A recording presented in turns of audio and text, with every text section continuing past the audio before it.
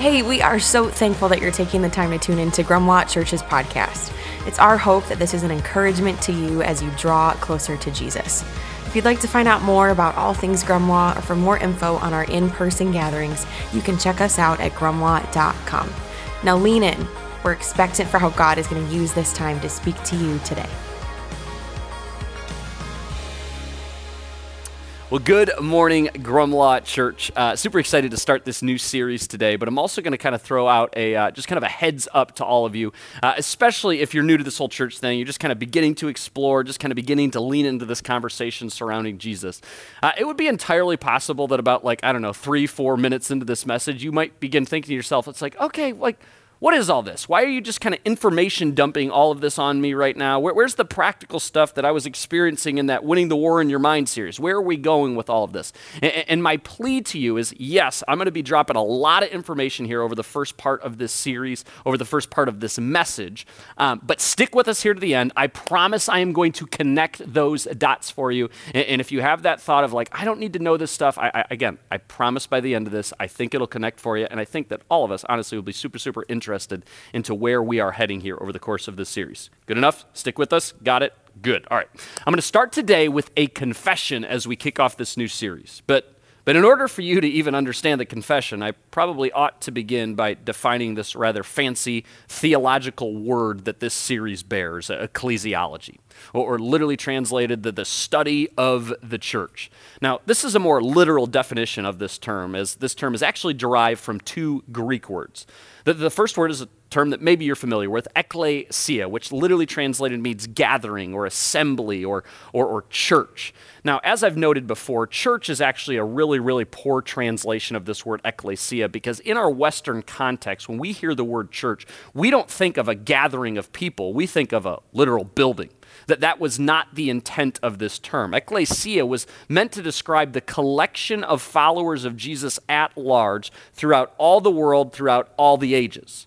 And then the second part of our term here, ology, which literally translated means the study of. So again, you put them together, the study of the church, the study of this collective gathering of followers of Jesus. But more specifically, what are we going to be exploring here over the course of this series? What does ecclesiology actually refer to? It's the study of the doctrine pertaining to the Christian church. Or if I was to put it in even simpler terms, I would say that this is the essential. We don't budge on this stuff that Christians believe or ought to believe. And we're actually going to get a little bit into that today, that you will find in increasing fashion, I might add, local gatherings, particularly in first world countries, deviating from some or actually all of these convictions that we're going to talk about. But we're going to get on that here in just a little bit. But for now, back to my confession. You ready? Here goes. There is a 0% chance that I would have done a series like this when we first started this church about 5 years ago. Now, to be very clear, what I just said there, that doesn't have anything to do with my or Grumlaw's theology changing. And it has everything to do with practice. How we go about doing this thing that we call church. And even more specifically, how directly we might teach on topics like this, and in particular on Sunday mornings. But part of me, honestly, just kind of underestimated the curiosity of people like you. I thought, practically speaking, that spending 9 weeks on ecclesiology would be of little interest to most of you. But through many private conversations, through the connect groups that I've been a part of, that I've led, even talking with neighbors and other people in my community who don't claim Christ, I've been experiencing a genuine interest and curiosity like I've never seen, at least in my lifetime, as it relates to the Christian faith, and specifically, what is it that we as Christians believe? The Holy Spirit has also conducted a rather dramatic shift within me as it relates to topics like church doctrine. See, my opinion, I'm just being honest here, when we first started this church was that these types of topics were kind of best sprinkled within topical series.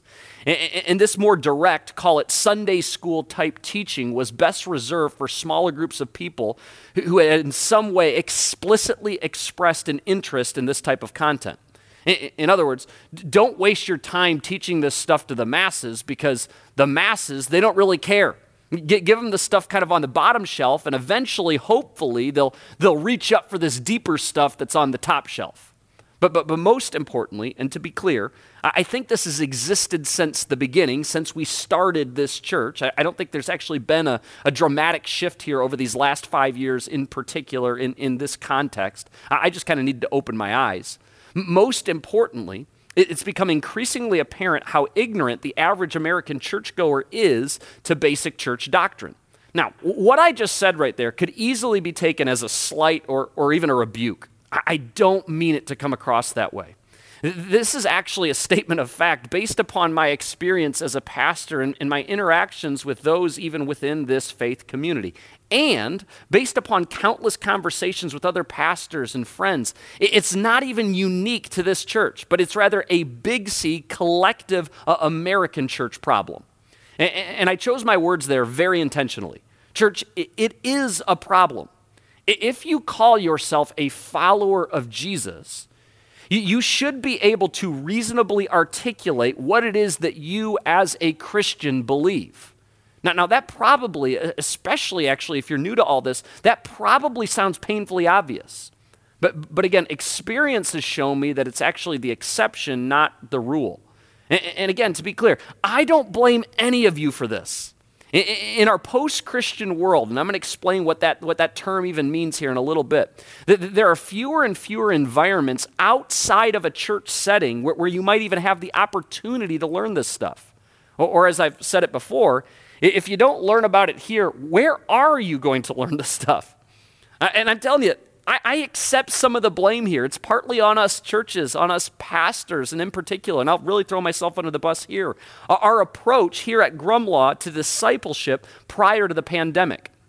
It was upon regathering post-pandemic that we began to make a shift in this area. See, I used to think that if we could just get people walking through the doors, and we could just get you into a connect group and serving in the community, that our community would then be impacted for Christ.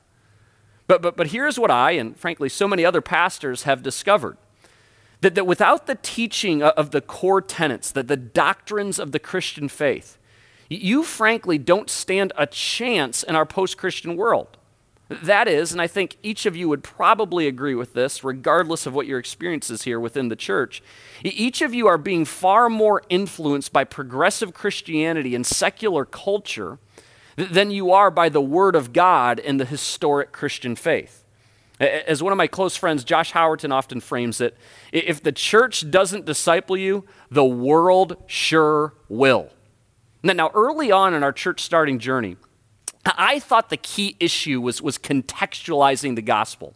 Taking those felt needs, those areas where you were feeling pressure points, and then finding passages of Scripture and saying, here's what Scripture says about this, here's how Scripture can help. But my experience has shown me that in this increasingly post-Christian culture, that the gospel, the life-changing message of Jesus, has actually been over-contextualized. And basic discipleship has been neglected. Disciplines like teaching the Bible and understanding the main tenets of the faith. And being okay with by the fact that some of the core doctrines of the Christian faith will absolutely rub people the wrong way. Much of what Jesus said and taught was, frankly, wildly offensive. They didn't crucify him because they loved him so much.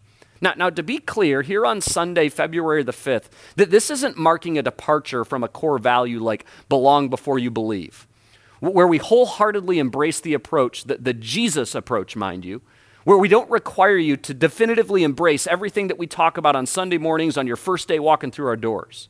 Come explore, ask questions, but bring your doubts, poke holes, pry. We welcome all of that. Belong, be a part of the Grumlaw family before you embrace everything that we're going to talk about over the course of these 9 weeks.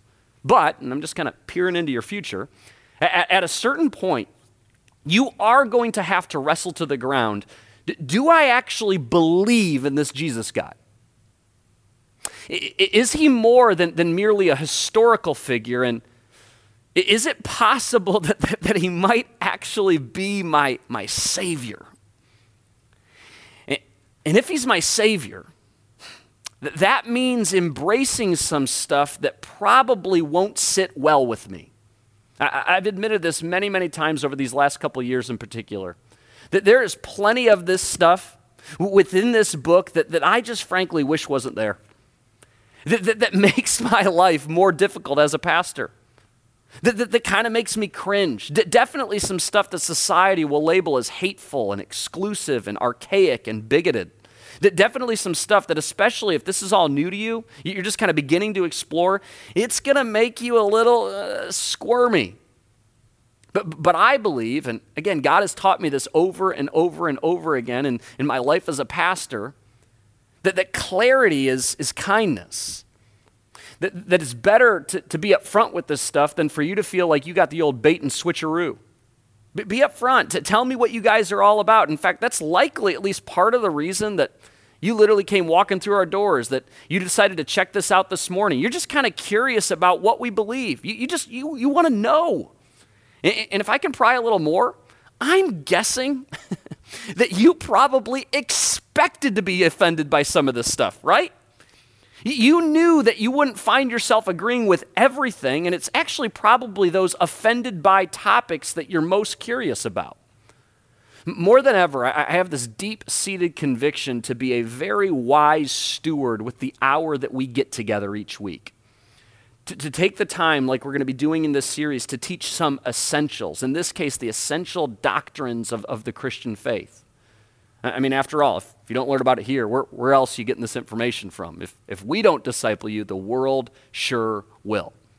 Now, central to this conversation is understanding where all of us, where we find ourselves in world history. And for the sake of this topic at hand, I'm going to break this down into three categories or three eras with a heavy focus on the third.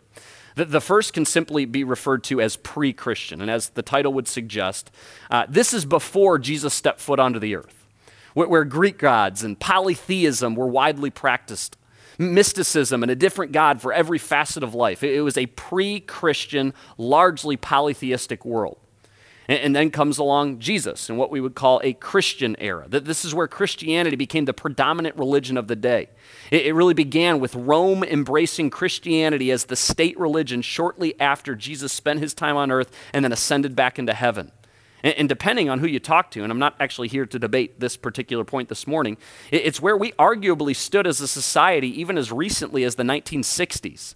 Where the majority of American society, and here I'm going to begin to shift the conversation to our Western context, that the majority of our American society would identify as Christian. Christianity, when you think about it, it was built into the very fabric of our society. Liquor stores were closed on Sundays. Church wasn't just something that you did for an hour each week, but there was Sunday school and midweek programming. In so many ways, our lives actually centered around the local church. And then where we find ourselves today, where we've certainly pivoted, what we would refer to as post-Christian. Now, there are three tectonic shifts, as John Mark Comer puts it, that have occurred in Western culture that point to our post-Christian society. The first is from the majority to the minority. According to a recent Barna study, the number of young adults who would identify as Christian in America now is 10%. And then when you go to more urban areas, you actually see that number drop pretty dramatically. We are, as Christians, what sociologists would refer to as a cognitive minority, meaning as followers of Jesus, our worldview and value system are increasingly at sharp odds with those of our host culture. The second shift was from a place of honor to a place of shame. If you walk around any major American city, literally carved into buildings is the language of Scripture. Followers of Jesus were, at one point, at the center of culture making. The church held a place of honor. In case you haven't noticed, not anymore. Christians are often seen as the problem, not the solution. Often, especially with the radical moral reversal around human sexuality, gender, and the life of the unborn, we're actually seen as immoral by a large swath of the population. And then the third, and what I believe to be the most significant, from widespread tolerance to a rising hostility. No longer are Christians simply seen as weird because we eschew premarital sex and we give away our money. We're actually dangerous. We're a threat to secularism's alternative vision to human flourishing.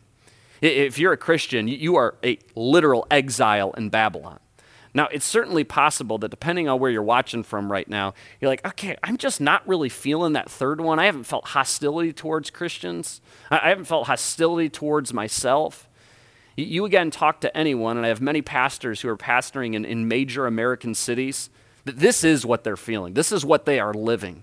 And I don't say this as like a doomsday type warning, but if you haven't felt that yet, I promise you it's coming.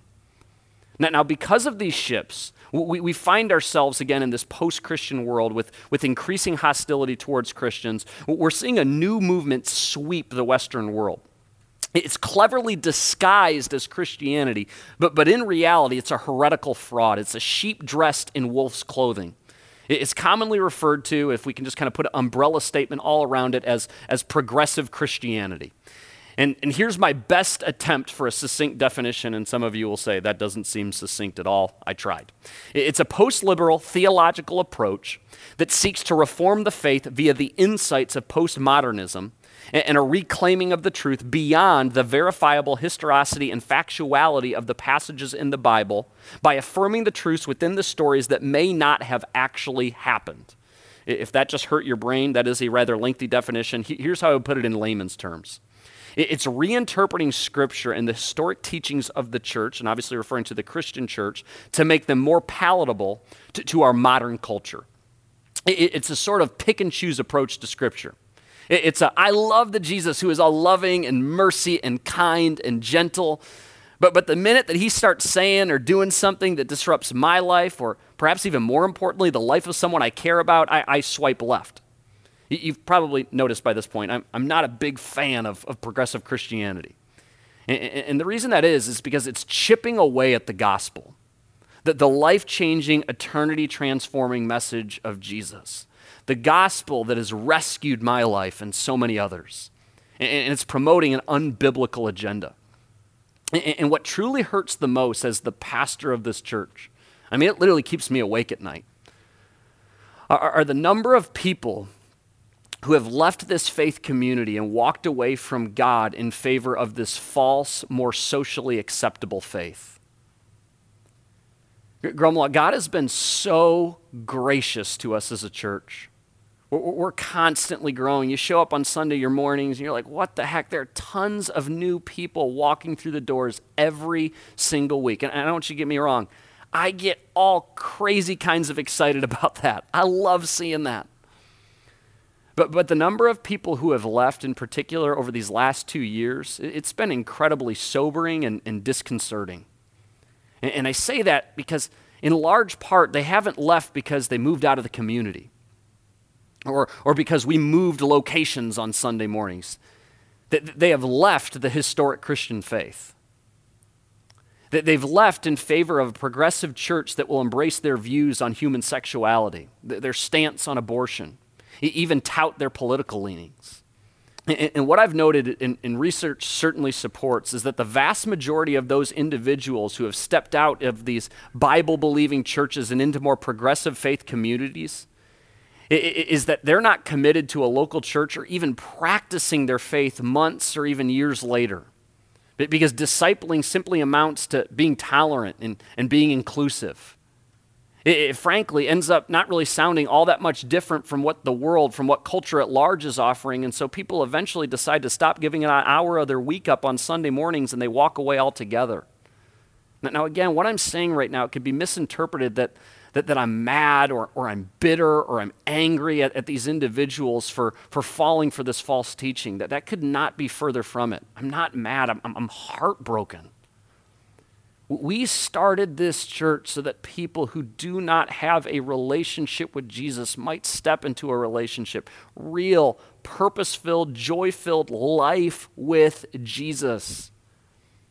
And it is heart-wrenching to watch in real time people whom you care deeply about be led astray by false teaching.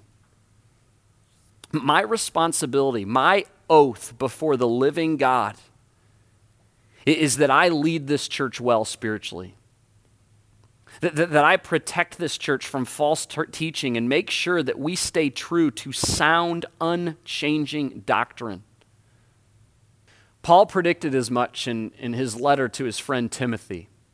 He says, "For the time will come when people will not put up with sound doctrine. Instead, to suit their own desires, they'll gather around them a great number of teachers to say what their itching ears want to hear. That they'll turn their ears away from the truth and turn aside to myths. But you, follower of Jesus, keep your head in all situations, endure hardship, do the work of an evangelist, discharge all the duties of your ministry." Church, I take that call very, very seriously. And in some ways, I'm apologizing to you this morning that I have not taught more directly on these types of topics in the past. But I mean this. I've never been more excited for the future of this church. Because it would be very, very easy to take everything that I've just said to this point and interpret it as, oh my gosh, Christianity in the Western world is doomed. It's only a matter of time before every church closes their doors, including Grumlaw. No. Look around. Look what is happening within this faith community. People are hungrier for truth than I have ever experienced in my lifetime. People are sensing and in many cases admitting that what secular culture is pushing is falling woefully short. Our world is searching for answers. Perhaps you decided to check this out today because you're looking for answers. And I can confidently tell you that the life you're looking for, that the life of joy and purpose and contentment and peace, it's not a fleeting pursuit. And it's not found in something, but in someone. Jesus Christ, who willingly offered up his life for your sin. But Jesus himself tells us it will not be the path that culture at large chooses. In Matthew chapter 7, the very words of Jesus are captured for us. Jesus says, "Enter through the narrow gate. For wide is the gate and broad is the road that leads to destruction, and many enter through it. But small is the gate and narrow the road that leads to life, and only a few find it." Jesus doesn't really mince words here, right? It's one of the things that I've just grown to love so much about Jesus. He's refreshingly honest. He's incredibly direct. The path that he offers is narrow. He states it so plainly. He says few people are going to choose it. We are never, as followers of Jesus, going to be the majority. But he's also quick to tell us, hey, it is the path where true life is found. True life, the life that he is in fact waiting for you. It doesn't matter who you are, how far you've strayed, how defiantly you have turned your back to him, the decisions that you've made to this point. He is waiting with a relentless love for you to turn to him, to head down, yes, that narrow road, but straight into his loving arms. And then in the very next verse, and my goodness, could this passage not be more applicable for this particular cultural moment? The very next verse, Jesus says, watch out for false prophets. Watch out for false prophets. They come to you in sheep's clothing, but inwardly they are ferocious wolves. As we wrap up this morning at the introduction to this series, there's a few details, a few warnings that come from this text. Number one, they are present in our midst. This is a present warning from Jesus, not a future one, which is precisely why he tells us to watch out. Number two, they are in the church. Now, I don't mean to imply, look to your left, look to your right, one of those people, they are a false prophet. I think there probably are, just given the insinuation here of what Jesus is saying, there probably are some false prophets, even, yes, within Grumlaw Church, but I'm speaking of right now, the Big C collective body of followers of Jesus. Jesus is warning us here that the danger lies within. There's actually less of a threat from our secular culture and more of a threat from those within the church.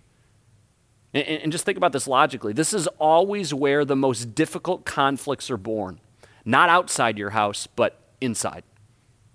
Number three, that they are prophets, meaning they are leaders in the church. And again, I'm talking about the Big C collective church.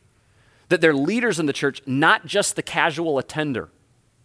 The enemy is attempting to create chaos within the Christian church by raising up false prophets. Number 4, that they are ferocious wolves. Again, these are Jesus' words, not my own. But again, the implication here is that they're out to hurt you, to tear apart your family, to lead one member of the family astray, to isolate, to wound, to hurt. And then number 5, they disguise themselves. Wolves dressed in sheep's clothing, as Jesus puts it. That they are intentionally deceitful, intentionally mixing truth with lies, leading others astray one lie at a time. So what does this mean for us, Grumlaw Church? A local congregation of people who are attempting to follow the way of Jesus. We go back to Paul's words to his buddy Timothy. He says there, watch your life and doctrine closely. Wherever you're watching from right now, and half of you will probably actually do this, say that out loud right now. Watch your life and doctrine closely. Persevere in them. Because if you do, you will save both yourself and your hearers. 2 points of application for us. Number 1 is right living. Do we, as a faith community, Grumlaw Church, say one thing and do another? This isn't a question for the person next to you. It's a question for you. Are we hypocrites? Are we merely listeners, or do we do? The measure of each of our lives will be how obedient we were to the teachings of Jesus and the promptings of the Holy Spirit. And then number 2, right doctrine. What do we teach? Do we unflinchingly adhere to the words of Scripture in sound Christian doctrine, regardless of our cultural moment? So, here is where we are going here for the next 8 weeks, the doctrine that we are going to be covering, these non-essentials that I've been alluding to that you're just dying to see at this point. We're going to start next week by talking about God the Father, and then we're going to talk about God the Son, also known as Jesus, and then God the Holy Spirit, collectively referred to as the Trinity.